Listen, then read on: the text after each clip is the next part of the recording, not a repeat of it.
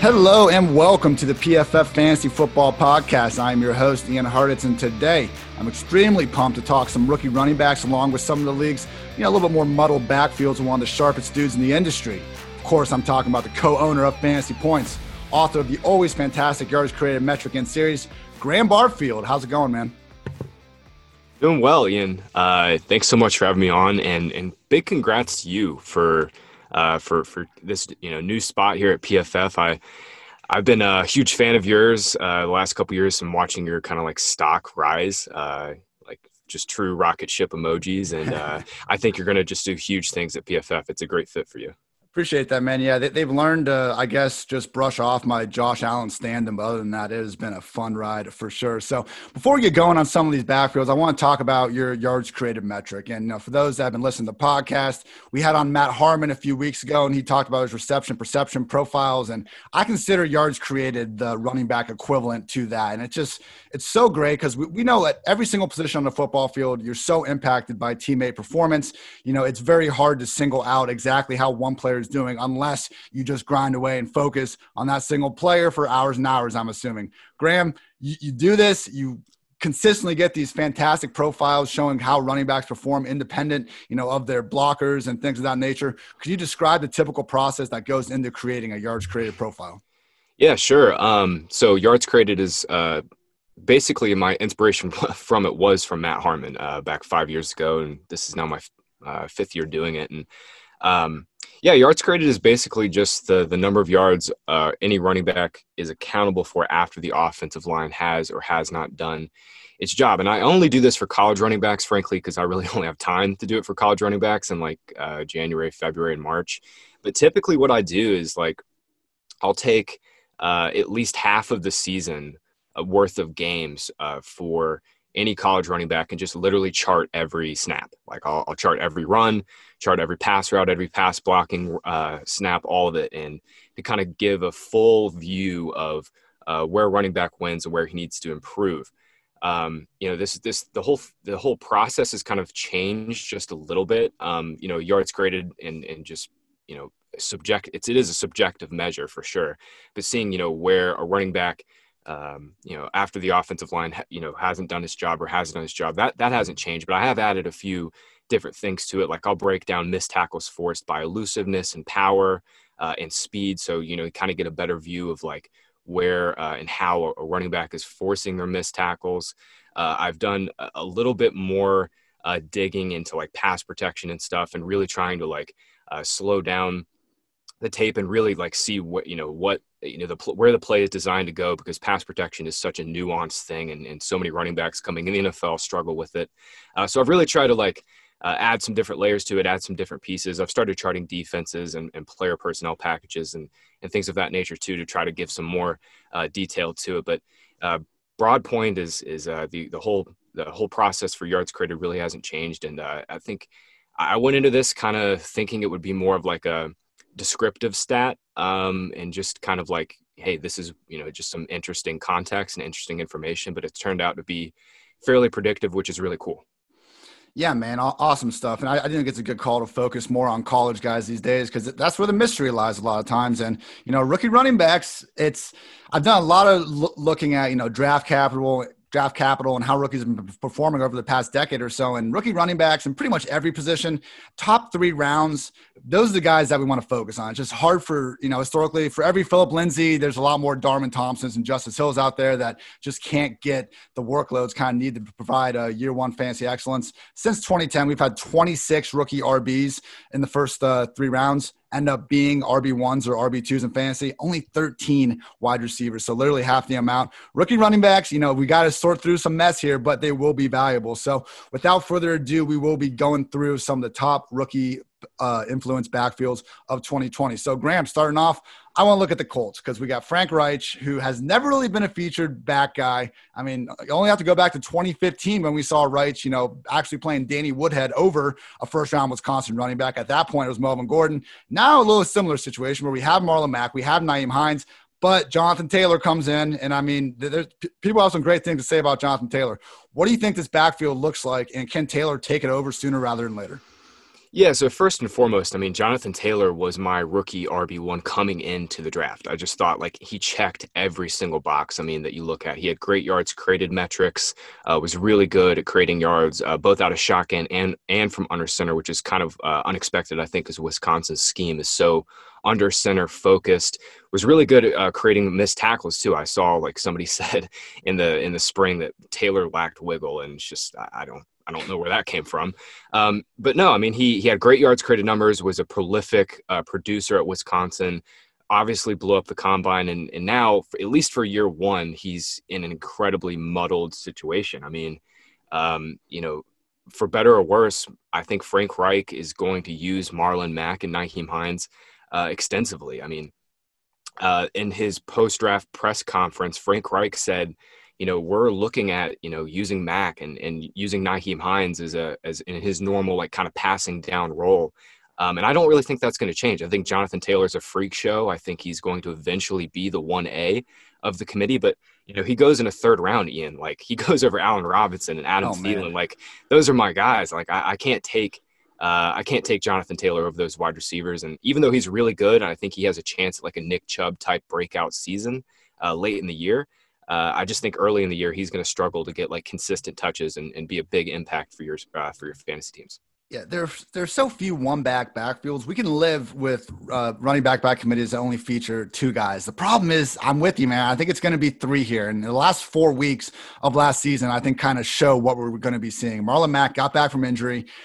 Given the week, it just was kind of game script dependent whether Mack or Hines was the lead back. And then Mack also had Jordan Wilkins or Jonathan Williams kind of splitting early down work. So, yeah, I would expect by the, midpoint of the season, hopefully Taylor is that 1A early down guy. But, when you have these incumbent guys like Marlon Mack, the dude's had over 1,000 yards in back-to-back seasons, 18 total touchdowns. It just seems like sometimes, especially with the ADP you mentioned, we overrate how quickly these rookie backs can seize that bell cow role. No doubt. And the final point on Taylor that I'll add is like, we have questions about him coming out as a receiver. Like when I was watching him for yards created, I mean, he definitely looked fluid when he was getting targets, but he didn't really do too much in terms of his routes. Like he was just taking like a couple steps and turning around, or it was a screenplay. It was completely unlike someone like, Clyde Edwards-Helaire, who was just like dusting linebackers. Yeah. So not only like is Taylor going to be competing for passing down snaps with Hines, it's not like he's a super nuanced pass catcher. And for PPR leagues, like we need targets. Yeah, man. You said the guy I wanted to bring up next, Clyde Edwards-Helaire. I believe you yourself said the best running back you've seen run routes since Christian McCaffrey came out. Tell me some more about why Clyde Edwards-Helaire should be the rookie RB1 this year. Yeah, he is. And I, going and watching his film, I watched LSU had 15 games last year. I think I watched 7 or 8 of Edwards-Helaire's game and charted him. I mean, he was just getting open at will against some of the best linebackers in the country, against Georgia, Auburn. He had in 4 games against Alabama, Clemson, Auburn, and Georgia, Edwards-Helaire caught 28 balls for 243 yards. And it's not like he was just running a couple steps, like I said, with Taylor. Like he was running legit NFL running back routes, running option routes, running angle routes. Getting open downfield up the seam. I mean, he was just dusting dudes. And Joe Burrow is awesome and was one of the most accurate quarterbacks literally in college football history. But he made Edwards-Helaire made so many throws easy for Burrow. And now he's in this just like God mode offense with Patrick Mahomes, the QB GOAT. He's going to see a bunch of single coverage against underneath linebackers and safeties that just like have no chance to deal with his first couple steps. Clyde Edwards-Helaire is also a really underrated inside runner. Per yards created, he was not like near the top of this class in yards created per attempt on his inside carries, but just because he's a little undersized at 5'7", 205, 208, does not mean he can't run inside. I mean, he created more yards per attempt on his inside carries than DeAndre Swift, A.J. Dillon, Cam Akers. Jonathan Taylor and J.K. Dobbins were by far the 2 best inside runners in this class, I think. But Edwards-Helaire is sneakily good at that. And honestly, I kind of want my running back smaller. I think, especially with a player like Edwards-Helaire, he's built so low to the ground and has so much burst, and just his natural wiggle is so strong and so good that, these NFL linebackers are going to have a really hard time getting a strong hit on him. And when you're running inside against, 6-man boxes and you got to deal with all the speed that the Chiefs have out wide, I just think it's like the perfect recipe for fantasy goodness. Yeah, I hate when we have these rookies and we just immediately comp them to some, 5-time all pro or just perennial stud. But, when the guy's own head coach does the comparison, it's kind of hard for, me to complain about that. So Andy Reid already gave Edward Slater the Brian Westbrook comp. It was quoted saying he can block for you. He can run routes. He's got tremendous vision and lateral abilities with cuts and route running, all those things. He's just a really good football player. And then Patrick Mahomes comes out, and apparently the one guy he wanted them to draft was Clyde Edwards-Helaire. I mean, Damian Williams has 10 touchdowns his last 5 playoff games. He's played too good to completely hit the bench. But, I mean, of all these rookie running backs that could potentially be the fancy RB1, RB2 we're looking for, Edwards-Helaire has to be on top of the totem pole. For sure. And for what it's worth, I view Andy Reid as like maybe the best offensive mind in NFL history and definitely one of the best evaluators of running back talent in NFL history. I mean, the dude's list of running backs he's had is just unbelievable. I mean, he had Brian Westbrook. He drafted LaShawn McCoy. He got Kareem Hunt super late. Like, the dude does not miss on running back talent. And Clyde Edwards-Helaire, I think, is just going to be another hit in a long line of success stories for Reid's running backs. Yeah, at a minimum in Kansas City, too, it's going to be Clyde Edwards-Helaire and Damian Williams. So at least we don't have to worry about 3 or maybe even 4 running backs, because our next coach and next team made headlines last week in the middle of nowhere when Sean McVay came out here barking about the Rams having 4 running backs. Now, quickly, with his quote, he started this off by saying, we've got 3 guys really on our roster that have played football. Now, not the most resounding words. I realize Sean McVay has, before the draft, talked about them having 3 good running backs. He's talked about the San Francisco success and kind of brought up why they might want to use different guys. But I don't know, man. You look at Cam Akers and the things he brings to the table, and he sure looks a lot like the Rams' best running back in most facets of the game. How do you see Cam Akers and this Rams alleged running back by committee shaking out? Yeah, I read that McVay quote the same way. It's like, we have 4 guys. We have 4 guys that breathe air. Like, okay, great. We have 4 guys that can run. Okay, cool. I don't know. I've just been thinking more about this, though. Like, think of organizationally what the Rams just did with Todd Gurley, right? I think pretty much, a lot of sharp people were in agreement that the Gurley contract was obscene, that they overpaid, that they were basically buying, giving him a bunch of money right when his production was about to dip. And lo and behold, that's exactly what happened. Now, granted, we didn't know, his knee would turn into dust. But that being said, I mean, I think it makes some sense that the Rams, were trying to pigeonhole Gurley into a workhorse role when he clearly was not himself. I mean, Todd Gurley, I don't want to take anything away from Todd Gurley. I mean, the dude coming out of Georgia was like just unbelievable talent. I mean, seriously, like prodigious talent. And he paid it off for a couple years.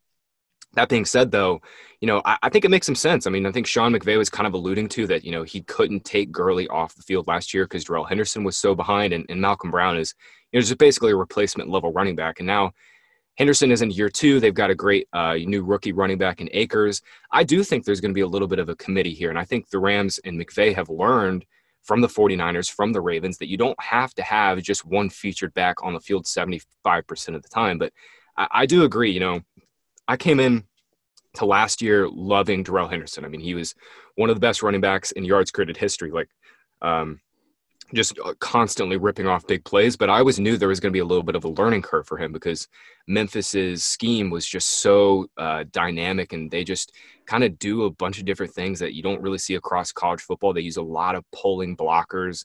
They use a lot of like gap-based stuff. And I thought Henderson, just going back and watching all of his preseason carries and carries from this past season, his rookie year, I just thought he was reading the field poorly, just a beat slow on different things, just did not look comfortable.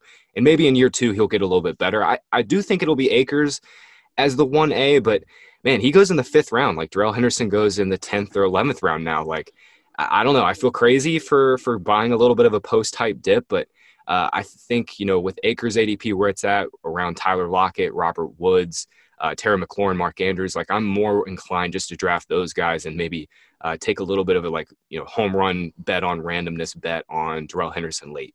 Yeah, no, it's some of these backfields, you got to look at the major ADP differences where, if it's a little bit more unknown, yeah, definitely take the cheaper guy. But I guess the main point I want to make here is that there could very well be a committee of sorts, and we're probably not going to see anyone get that Todd Gurley 80-90% snap roll that he had a lot of times over the last few seasons. But I still think one of these guys is going to rise up sooner rather than later. I mean, we've seen McVay coach 52 games, including the playoffs. His RB1 has played at least 60% of snaps in 48 of those games, and even the non-qualified games, when Gurley was playing through the knee injury in the playoffs and this and that, still the lead back was reaching 50% plus. So, maybe it's a 50-25-25 type thing, but at some point, I think Akers is that guy. And Graham, I mean, it was Akers one of the guys in yards created really popping off because, I'm not a huge college football, just buff, but everything I've heard is that Florida State offensive line was awful over the last season or two.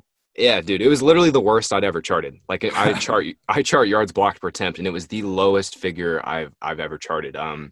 Like Cam Akers was hit behind the line of scrimmage on like nearly a third of his carries, and if you compare that to somebody like DeAndre Swift, it was like less than 10%. It was pretty astounding. But I do think your broader point though about Akers and potentially being the workhorse makes sense. I mean, he carried Florida State for back-to-back years. I mean, that team was trash. Their offensive line was trash. Their quarterback was trash.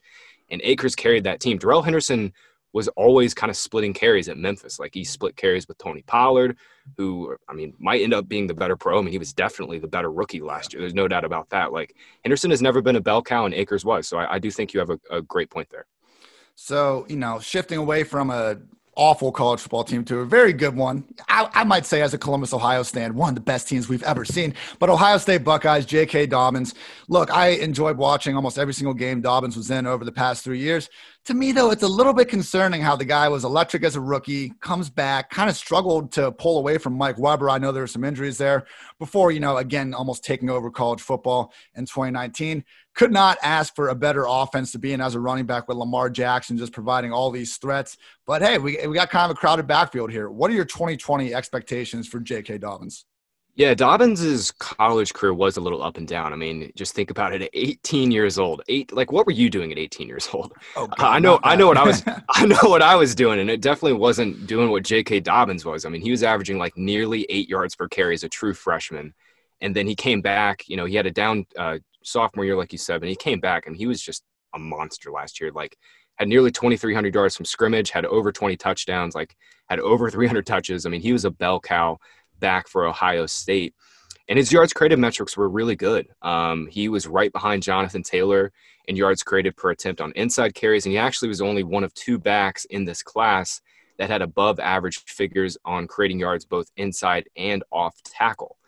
Dobbins is also really he just is kind of a well-nuanced runner. Like Ohio State definitely opened up a lot of big holes for him, but when he got to the second level and had to make guys miss, he did it. I mean, a nearly even amount of his evaded tackles came through elusiveness, speed, and power.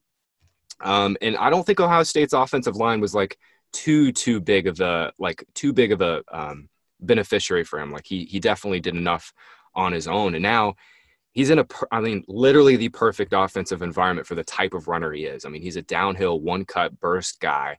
And Lamar Jackson and this Ravens team, I mean, they're all RPO. It's all just downhill, hit the hole, and hammer. And he is going to have basically the same offensive ecosystem that he had at Ohio State. I mean, the Ravens offensive line, yes, they lost Marshall Yanda. That hurts for sure. But they're still a top 5 team, top 5 offensive line, in my opinion. And, for fantasy, the only concern this year, Ian, is he's going to split carries with Mark Ingram. And I really don't have a great read on who the 1A and 1B will be. I think we could be looking at something like what we just talked about with Jonathan Taylor, where at the end of the year, Dobbins ends up being that 1A, but Mark Ingram is really freaking good. He was awesome last year, and there's definitely enough carries to go around for both of these guys, but neither is going to see a bunch of targets. And for that reason, I've kind of shied away from both in season long, but I have been buying Dobbins as much as I possibly can in Dynasty. Oh, yeah. I mean, Dynasty, I think he needs to be your easy RB3. And, after a few drinks, we can even talk about him being a little bit higher. But, yeah, the path to success in 2020, it's easy to see how it happens. I mean, last year, Gus Edwards had 133 carries. Justice Hill had 66 touches on his own. 2-back committee, Ingram, Dobbins, and one of the league's top 3 scoring offenses. I mean, it could be an Ingram-Kamara-like situation where they both could provide RB2 value in the perfect scenario. I'm worried about Gus Edwards staying annoyingly involved. And I know Dobbins, Ravens said he was the number one back. I do not think Gus Edwards is a crazy talented guy, but he literally leads the league in yards per carry over the last 2 seasons among everyone with 200 carries. He just seems like the perfect incumbent veteran who isn't bad enough to really get yanked off the field. Man, if it's a 3-headed committee here, I think I'm with you, Graham. I just don't really want to use a draft pick on a higher 4th or 5th round draft pick on Dobbins when there's probably going to be, a higher floor baller receiver sitting there. Yeah, not only that, I mean, Lamar is not going to check down to running backs. Like, he's just not. Like, when his first or second read isn't there, he is going to take off and run. He's not going to check it down. And Dobbins is a very good runner, but he was not like a prolific pass catcher coming out too. At their ADPs, Ingram in the 5th round, Dobbins in the 5th, 6th round. I've just kind of been avoiding them, and it kind of sucks because, like, I think either one of them could just blow up, especially if one gets hurt. But with all of those concerns, I just think it's an easy avoid. Yeah, there's a situation where if one guy gets hurt, we'll be sitting pretty. Otherwise, not quite sure what's going on, and that's the Detroit Lions backfield. DeAndre Swift kind of going under the radar, I think, relative to the other rookie RBs. Just kind of seems to be the consensus, 5th or 6th guy. You don't see too many people really hanging their hat on what he can do. Receiving friendly back, but I think everyone's just expecting Kerryon Johnson not to be the feature back, but at least as long as he can stay healthy to kind of be souping up 40, 50% of those snaps. Question is if Ty Johnson and Bo Scarborough can go away. How do you see this Lions backfield shaking out in 2020? Yeah, I do think it's just a true 1-2 committee, and I think Swift is clearly the one. I think Kerryon Johnson is like everything. We saw a nice little stretch run from him in his rookie year where he really, like, I think he shed some weight, just kind of looked like a different back. Like, coming out of Auburn, he was kind of like I don't know. He was just kind of like a lanky, limber runner. And then he came out his rookie year and definitely looked a little more explosive, was forcing more missed tackles. And then last year, obviously, he got hurt again and really struggled even before he got hurt. I think the Lions are just kind of sick of Kerryon, and I think they're going to give Swift a pretty sizable role. But my biggest concern is kind of what we were just talking about with the Ravens is, like, we want Swift to catch passes. We want him to go to the Chiefs. We want him to, go maybe even to the Colts. He'd have a higher receiving role. But here with the Lions, I just don't know if I see it. Like, Kerryon Johnson was only averaging like 2.5 targets per game in his first 5 games last year before he got hurt. Darrell Bevell's never been an offensive coordinator to give his running back a bunch of targets. I wrote about this in my yards created profile on Swift, but Bevell has only given a running back 60 or more targets one time in his entire offensive coordinating career. And, we've got 2 and potentially 3 great pass catchers with this Lions offense. I mean, Galladay is a freak. Marvin Jones is always sneaky. And TJ Hawkinson is in his 2nd year and should get more targets. I mean, he's one of the most prolific tight end prospects to come out. So I just don't know if I see a path where Swift gets, like, what we need is like 65 to 70 targets for him, especially if we're only projecting like 150, 180 carries as he splits with Kerryon. But there's definitely a chance that Swift just gets on the field and makes Kerryon look like total dust. The whole point, I guess I'm getting at, it's like the same thing with J.K. Dobbins. It's like Swift goes off the board in the 5th or 6th round, and I'm typically taking the wide receivers and potentially Mark Andrews in that range. Yeah, good stuff. So, you have Clyde Edwards-Helaire obviously as your RB1 receiving. Just based off talent alone, is Swift your RB2 in receiving? Oh, yeah. Yeah, dude. Nice. Yeah. I think Swift comps really well with Alvin Kamara as a receiver coming out. I think Kamara was a little more explosive, and he did a little bit more as a wide receiver. Like at Tennessee, they split him out a little bit more into the slot and kind of used him in a little more of a niche role. But Swift is a really good pass catcher and a really good pass blocker. Good stuff, man. Yeah, if this was, Detroit Lions offense from 3 years ago when Theo Riddick and Golden Tate were eating every game, maybe a different conversation. But yeah, last year 1 under Darrell Bevell and Stafford, just PFF's, number 1 quarterback, just in percentage of passes thrown at least 20 yards downfield. They're chucking the rock deep now. Whether or not Swift can carve out that featured role remains to be seen, but could be tough in a committee like you're saying. All right, moving on. Tampa Bay was this backfield throughout the entire offseason. We were waiting for someone to go there, whether it was a Matt Breida, Duke Johnson trade, a whole bunch of pipe dreams out there. End up getting Keyshawn Vaughn in the 3rd round. It seemed like a lot of people didn't really expect him to even be a top 3-round back. We had this Bruce Arians quote from the Combine where he was asking, can my running back be a receiver? Edgerrin James never came off the field. Marshall Faulk never came off off the field. For me, I'm looking for that type of guy. Graham, do you think Keyshawn can be that type of guy, or are we looking at another just three-headed committee from hell from Tampa this year? Yeah, I mean, that's the thing is like Ronald Jones really struggled as a rookie, but I definitely like side with like the Pat Kerrane and Pete Overzet. Those are like the biggest Ronald Jones fanboys ever. But I mean, Rojo, I definitely side with them. Like Rojo looked a lot better last year. He was still kind of inconsistent, didn't really carve out like a huge role. I mean, Peyton Barber was still heavily involved, but I think we're looking at another committee. Jason Light, their GM, came out and said, we think Keyshawn Vaughn can play every down, and that's great. I think he can play every down too. He did it at Vanderbilt. I mean, he was playing on like 75% of their team snaps and really was a bell cow back. But like Ronald Jones definitely deserves a third look for this team. And Dario Ogunbowale like played a bunch on passing downs last year. Like he outsnapped Rojo on passing downs. I don't think he'll do that this year. I think his role is really going to be diminished. But they've got potentially three guys that are all going to get snaps here. And I really, honestly, dude, I really don't have a great read on this backfield. Like, I think there's a chance Rojo could end up being the best value, but now Keyshawn is so much cheaper. It's a super interesting, like kind of dichotomy here. And I really don't know where I land on it. And luckily no one does, and that's kind of why everyone is still cheap. I mean, Rojo seems to be catching a little momentum lately, but the Tampa Bay and Miami backs are still pretty much the cheapest, starting-ish committee guys that you can get in fantasy drafts these days. I guess with Vaughn, I mean, oh gosh. Like we saw this last year, and it was just Rojo Payton splitting the whole time. Dari always on pass downs. And then the one time Ron finally seems to be breaking away, misses the pass protection assignment, and just gets yanked off the field.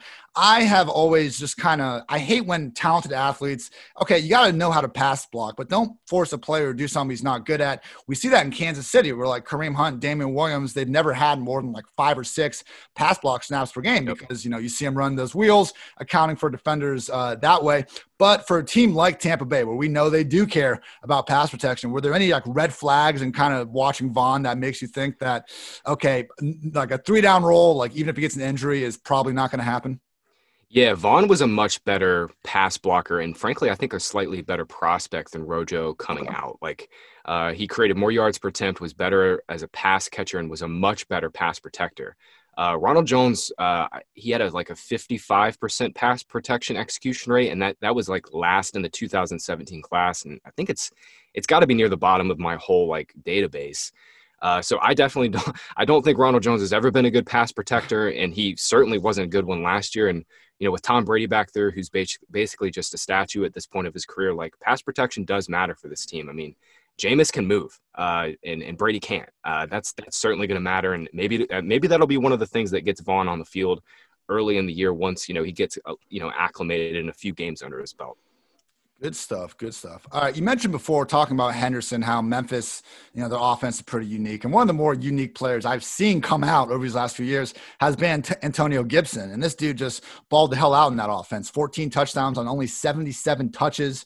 I mean, the dude was just busting off big plays like no other. 7 plays of 50-plus yards, 6 feet, 228 pounds, 4'3", 940. I'm already a sucker for RB wide receiver hybrids. And this guy was like made in a lab to be just Cordero Patterson, but actually used properly at the NFL level. Now, Washington reportedly wants to use more 21 personnel next season with their, 24 RBs they got on the roster. Is Gibson good enough to make the most out of, limited touches, or is this one of these situations where, maybe he just doesn't have a defined role and we struggle to see him make too many plays in 2020? Yeah, so I don't think he'll have a big role as a runner, but I definitely think he's going to earn a role as a receiver. I mean, just think about it. They don't have a number 2 wide receiver. I mean, it's Terry McLaurin, and that's about it. I mean, I know Steven Sims has gotten a little bit of buzz. Kelvin Harmon obviously is out for the year. He just tore his ACL, but the rest of their, wide receiver depth chart is pretty scant. I think Gibson is going to be moved out as a slot wide receiver. That's kind of where he played a bunch at Memphis. And I did go back and chart all of his 30 some odd carries last year, and he would have led this class in missed tackles forced per attempt. I mean, there were shades of Joe Mixon to his game. It's just such a small sample size that I don't feel really confident saying that he's like just this uber talented guy. But I mean, obviously the small sample size is still awesome. I have been drafting Gibson in the 13th and 14th round of best ball leagues, like where you can draft him as a running back, whenever I can, just because I do think there's going to be a few big blow-up games for him as a pass catcher, simply because the Redskins are going to be trailing a ton and they don't have a lot of explosiveness outside of McLaurin. But with Geis there, with Peterson there, like, I just don't see a big rushing role for him. But, if he can get 50 or 60 targets, there's definitely going to be a few big blow-up games. Yeah, I'm seeing him listed everywhere, like as a running back. Hopefully we get that positional designation moved to a wide receiver, because that's, I think, where we could really get the fantasy value, at least in year one. Good news, too, for Washington. I mean, their new OC, Scott Turner, he was calling plays for the Panthers those last 4 or 5 weeks of last season. And for, everyone that hated themselves enough to watch those games, like myself, we were actually seeing Curtis Samuel, normal Panthers wide receiver, but ex-RB wide receiver at Ohio State, lining up in the backfield and getting legit handoffs as a true running back, down the stretch. So hopefully we see them use that type of usage with Antonio Gibson. Just worry about, assuming coaching staffs can do rational things, always a bit of a tricky hurdle to get through. Now, all right, last rookie running back situation I want to go over here. A.J. Dillon drew a lot of eye rolls when the Packers selected him in the second round, right after they took a quarterback in round one. I mean, look, we know Aaron Jones is great, but before the draft, even Matt LaFleur was already talking about wanting to use 3 backs. What do you think this Green Bay committee looks like in 2020? Yeah, I mean, I was one of the ones that definitely rolled my eyes at the A.J. Dillon pick too. I mean, I watching him and charting him for yards created, I mean, I thought he'd be like a day 3 pick and like a late day 3 pick at that. I mean, he was just basically a 2-down grinder, did not do very much in the passing game, and basically has no wiggle. I mean, he was last or second to last in this class in missed tackles forced. His yards created numbers were not very good. I just think Dillon was kind of a product of his offensive line in most plays and did not really see the field super well. That being said, I mean, the Packers obviously have a plan. We can make fun of that plan as all we want, but it's still their plan. They want to run the ball and use 3 backs. I do think, though, the Dillon pick was more of an indictment on Jamal Williams. I think Williams has kind of just been an ineffective inside runner when he's gotten the opportunity. He's been a good pass catcher, but as a runner, I think Dillon will be there too. The interesting thing, though, is like, the Packers were talking about re-signing and giving Aaron Jones a contract extension, and that makes sense. I mean, when he gets the ball, Aaron Jones has been one of the 5 most talented running backs in the NFL since he came into the league, and I still do think the Packers will try to extend him and make him their featured guy. The hope for fantasy, though, is like Jones, gets more involved as a pass catcher. His targets have risen every single year. But I think, Aaron Jones goes 15th, 16th overall. And for me, with the touchdown regression, with the Dillon pick that we kind of were all scratching our heads about, Jamal Williams will probably be involved to some extent. I just am kind of fading Jones at his ADP, which sucks because I really like him as a player. I know he's so good, man. And you look at last season, like when Devontae Adams was out, Jones averaged 6.8 targets per game. And they had that Chiefs game, only game all season. They used Jones as a legit wide receiver or in the slot for more than 6 snaps. Dude goes for like 159 yards and 2 touchdowns. I mean, he is special as a receiver. Maybe, like you pointed out with Washington, I mean, who is Washington's number 2 receiver? Who's the Packers' number 2 receivers? Maybe Matt LaFleur has been, playing us this whole time, and we see Jones get that featured pass down role. It seems like that's kind of the only way he's going to meet value with how highly he's being priced right now. Yeah, you had a tweet a couple weeks ago. It was like, how many targets is Matt LaFleur going to give Aaron Jones? And you used the Patrick from SpongeBob, the 3. That was so good, dude. I died at that one. But that's the truth, though, man. It's like he had that one game where they used him in this like really fun role, and then they put it away. I mean, maybe they're hiding it. I really don't know. But that's the only thing we can really hang our hats on at this point. And from Matt LaFleur, who gave Dion Lewis a featured role over Derrick Henry, I just don't think we can expect rational coaching. People don't forget Matt LaFleur. Remember that. All right. Awesome stuff, Graham. Really, again, everyone, please check out his yards created profiles for these rookies. They are fantastic. All right. Now I want to do a quick hit round. I'm going to name a committee and the running backs and, best you can, 2-3 sentences. I just want your kind of projection outlook from a workload perspective on these guys. So first up, Chargers featuring Austin Eckler, Justin Jackson, and rookie Joshua Kelly. Yeah, I think it'll be Eckler as the clear workhorse. I don't think we'll see him get like 250 carries, but I think he's going to play 70% of snaps. I mean, if you look at it last year when Gordon was out for those 4 games, Eckler played 75% of the team snaps. Justin Jackson only got 6-7 touches per game. And really the only thing they did was add Kelly, who's a 4th-round rookie. I think it'll be clearly Eckler as the one, and then, we'll just have to figure out, and the Chargers will have to figure out who's the 2 between Jackson and Kelly. And everyone, even if the targets go down, we all realize that Rivers gone sucks, but don't sleep on this rushing offense with Tyrod Taylor. I mean, last 5 years, PFF, team-wide yards before contact stats, top 4 teams, 2019 Lamar, Ravens, 2019 Cardinals, and then 2 of Ty God's Buffalo teams. I mean, having that dual threat just opens up lanes. So, slight target decrease, but look for that efficiency in the run game to go up. All right, Steelers. We have James Conner, Jalen Samuels, Benny Snell, and 4th-round rookie Antonio McFarland. Yeah, I mean, Connor, when he's healthy, has been a top 15 running back for fantasy. Last year, the same case. I mean, he had, just some monster RB1 games when healthy.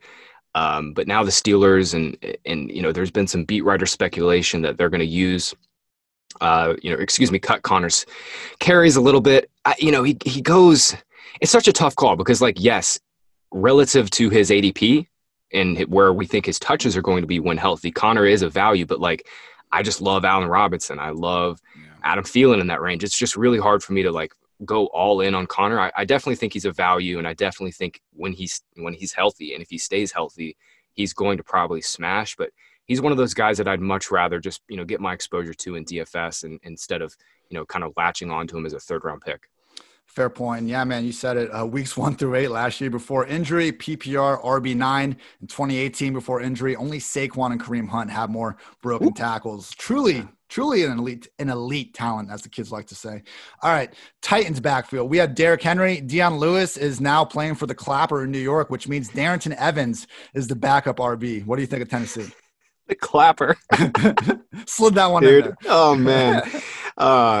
Derrick Henry is, man, I don't know why they wouldn't give him a few more targets, just a couple more screens. When I was watching Evans, and I wrote this in my profile, it's he just screamed really good change of pace committee back to me. And I think Derrick Henry, it's a great 1-2 backfield, but Henry is going to eat once again. And, maybe his touchdowns regress, maybe his rushing yards regress, but man, if he plays all 16 games, they're going to give him the rock 25 times per game, and he is going to just absolutely eat. His inside 10 and inside 5 rushing role is just so locked in. They're not going to take him off the field for Darrington Evans inside the 5. They're just not going to do it. Yeah, I'm with you, man. We don't need the guy to get 5+ targets per game, but just more than the 1.2 he had last year. The dude's 5th in yards per target since 2017. He's not Clyde Edwards-Helaire out there, but just get the guy the ball in open space and good things happen. So, all right, Jacksonville Jaguars, Leonard Fournette, Raekwon Armstead, Chris Thompson, and God, every single time on Twitter I mention this backfield, those Ozigbo, Davina Ozigbo, is that his name? All those truthers come out of the woodwork, so I guess we'll mention that guy too. What are your thoughts on Jacksonville? Yeah, it's funny that Ozigbo still has his truthers. Man, I'm out on Fournette. I'm out. Last year, Fournette, everybody was screaming that Fournette should have scored more touchdowns. Yes, it's very hard to score only 3 times when you get the ball 350 times. Probably should have had a couple more lucky touchdowns. But if you're looking at where those money touches come from, inside the 5, Fournette didn't really get a whole lot of opportunity there because the Jags offense stunk. They just weren't there. They weren't there in the red zone very often. Last year, I went back and looked at this last year for Fournette. So, the Jags this year, they have the NFL's lowest win total at 5. And last year they had the 12th fewest red zone plays and the ninth fewest drives ending in a score. Fournette only got 8 carries inside the 5 last year, and David Montgomery, a guy in Chicago who really got unlucky with touchdowns, had 18 carries inside the 5. Montgomery goes in the 5th round. Fournette goes in the late 2nd. If we're betting on touches, I'd rather just take the guy who's going way later. And, we have questions about Fournette and Montgomery's talent, and Montgomery's 3 rounds cheaper. I also want to add real quick too, Chris Thompson, I know has kind of been a fun punching bag. Jay Gruden's going to play him on passing downs. I don't think he's a huge threat to Fournette's workload. I actually think Laviska Shenault is the true threat to Fournette's workload. Well, Laviska Shenault is a running back playing wide receiver. When he's healthy, the dude is so explosive, and I think Gruden is going to get him involved in a myriad of ways, both out of the backfield, out of the slot. And I think that's where Fournette's targets are going to dip from. It's not going to be because of Thompson. It might be a little bit on passing downs and third down situations, but I think Chenault is really the true, like, this is where Fournette's targets are going to regress. I like that take, man. I was watching some Chenault film. Yeah, he had those wildcat snaps. I didn't see a ton of him just lined up as a running back, but I mean, he was, running the same, obviously types of angles and stuff, just out of that wildcat QB position. He had like Debo usage to me, like Debo Yeah. Samuel type usage. And I think that's the way that Gruden will probably view his role. Interesting, man. Yeah, I wasn't as high as him, but I am all the way there with you. My number one fading at ADP this year at running back was Leonard Fournette for sure. Look, we got the volume, we got the PPR RB7 finish last year. Let's not go back to a team that is tanking, not the players, but the team appears to be tanking, and they have a running back that's been out of favor with the front office pretty much since he got there. So I feel like we got lucky. It worked in 2019. Chill out in 2020. All right, the Broncos, new look backfield. Melvin Gordon seems to be the RB1. Also got Phillip Lindsay and Royce Freeman there for now. Thoughts? Yeah, no disrespect to Lindsay at all, who is a really talented player. And obviously, like, it's so hard for a UDFA, especially UDFA running back, to like come in and command the workload that he's gotten. But the Broncos have said now for 2 off seasons, like all of their moves have suggested that they do not view Lindsay as the bell cow. They gave Royce Freeman a big role last year, early in the year, for better or worse, and it didn't work out.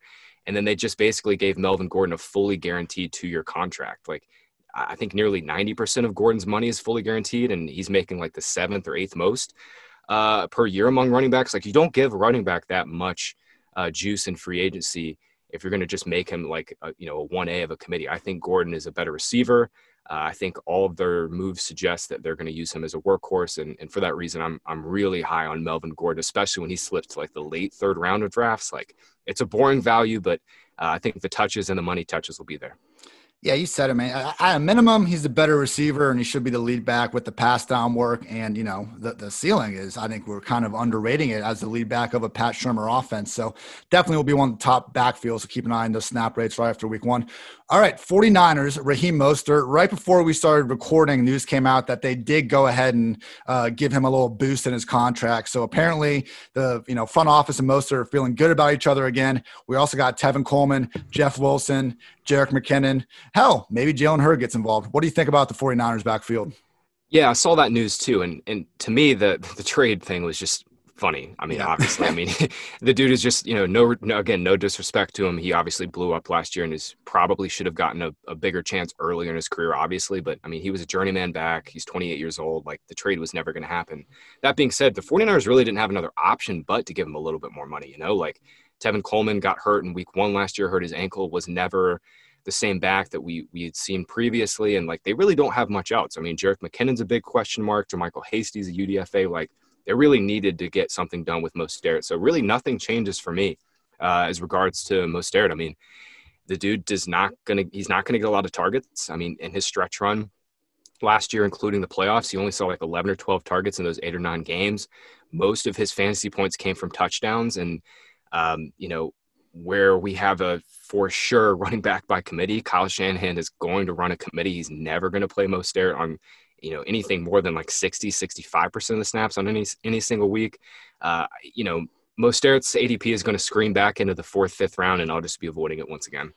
Yeah, you said it, man. I mean, the guy goes for 240 and 4 touchdowns in the NFC Championship, gets a, relatively chill 62% snap rate in the Super Bowl. I don't see any scenario where Mostert, gets that 3-down roll in 2020. Can he make the most out of being one of Shanny's rotational backs? Sure, but yeah, I'm not going to buy that price increase either. All right, Seattle Seahawks. We got Chris Carson seemingly locked in as a starter, but Rashad Penny's joined, team off-season Twitter video season. Also got Carlos Hyde and DJ Dallas there. What do you think of Seattle? Yeah, that video was nice, man. Like, he did look good. I mean, for a dude who's dealt with injuries pretty much since he entered the NFL, like, he did look nice. Carson, to me, is like, it's the same thing with Connor, like, when Penny has been off the field, Chris Carson is like locked in, getting 20 touches per game, like, no doubt. And when he's healthy, Chris Carson is one of the most effective running backs in the league. Like, he last year was 4th in PFF's elusive rating. I mean, he's always been one of the most efficient guys, like on a per carry basis. Like, when he's healthy and good, like he's so rock solid. And I mean, I just feel like people are buying into the James Conner injury dip, but not doing it for Chris Carson, even though he's only really had one injury. Like, this hip injury is really his only big injury. Conner has way more accumulated injuries, and he's cheaper. And for that reason, I'm kind of more likely to draft Carson than Conner. The only problem is obviously Carson doesn't get a ton of passing down usage, but if he's 100%, man, like, he's going to get the rock. They love him. It's kind of like all these, running backs outside the top 12. It's like, okay, we can see where it goes well, but probably give me the baller alpha number one wide receiver that's still there. So, all right, last backfield, and then we'll get out of here. Arizona Cardinals. Kingsbury says that, he's happy they have 3 good running backs, but, the depth chart order looks like it's pretty clearly Kenyon Drake, Chase Edmonds, and then 7th rounder Eno Benjamin. Thoughts? Yeah, Drake, once he joined the team last year, he was just lights out. I mean, I think he was RB4 in fantasy points per game. He was like top 5, top 6 in snaps. Like, he's always been a super efficient player when he gets the ball. Chase Edmonds balled out in that one start against the Giants last year, and I think he's going to command a slightly bigger role. I mean, Kenyon Drake can't play every snap, and the Cardinals they're going to be juiced up in pace and run a ton of plays this year. I think Edmonds is a really nice pick, but yeah, Drake, back half of the first round, it's definitely not a bad pick. It's just not somebody I'm going out of my way to target. And Benjamin, for what it's worth, like he's not going to be a featured runner at all. I think he's really only like a pass catcher, scat back type guy. Yeah. And I think Edmonds is the clear-cut value here because, hey, if it's the Kenyon Drake backfield, then Edmonds is looking like a pretty nice, 3-down handcuff around the RB40 range. And if it happens to be more of a committee, okay, then we might actually have some standalone value, and the same reasoning might just apply. So, Graham, man, thank you again. This was awesome. I know 10 times more about these rookie running backs than I did an hour ago, and it's thanks to you, brother. Anything coming up that you want to plug? Yeah, just check out fantasypoints.com. We've got a bunch of really cool content coming out. We just finished up all of our player profiles, like going through like 300 plus players with statistical nuggets, like fun background on their talent, some insider stuff we've got from our guy, Adam Kaplan. Definitely check those out if you have the chance. Awesome stuff over at Fantasy Points between Graham, Scott Barrett, Greg Cosell, Adam Kaplan. Just an all-star team over there. Make sure you follow Graham on Twitter at Graham Barfield. Thank you again, man. For Graham, I'm Ian. Thank you all for listening, and have a good one.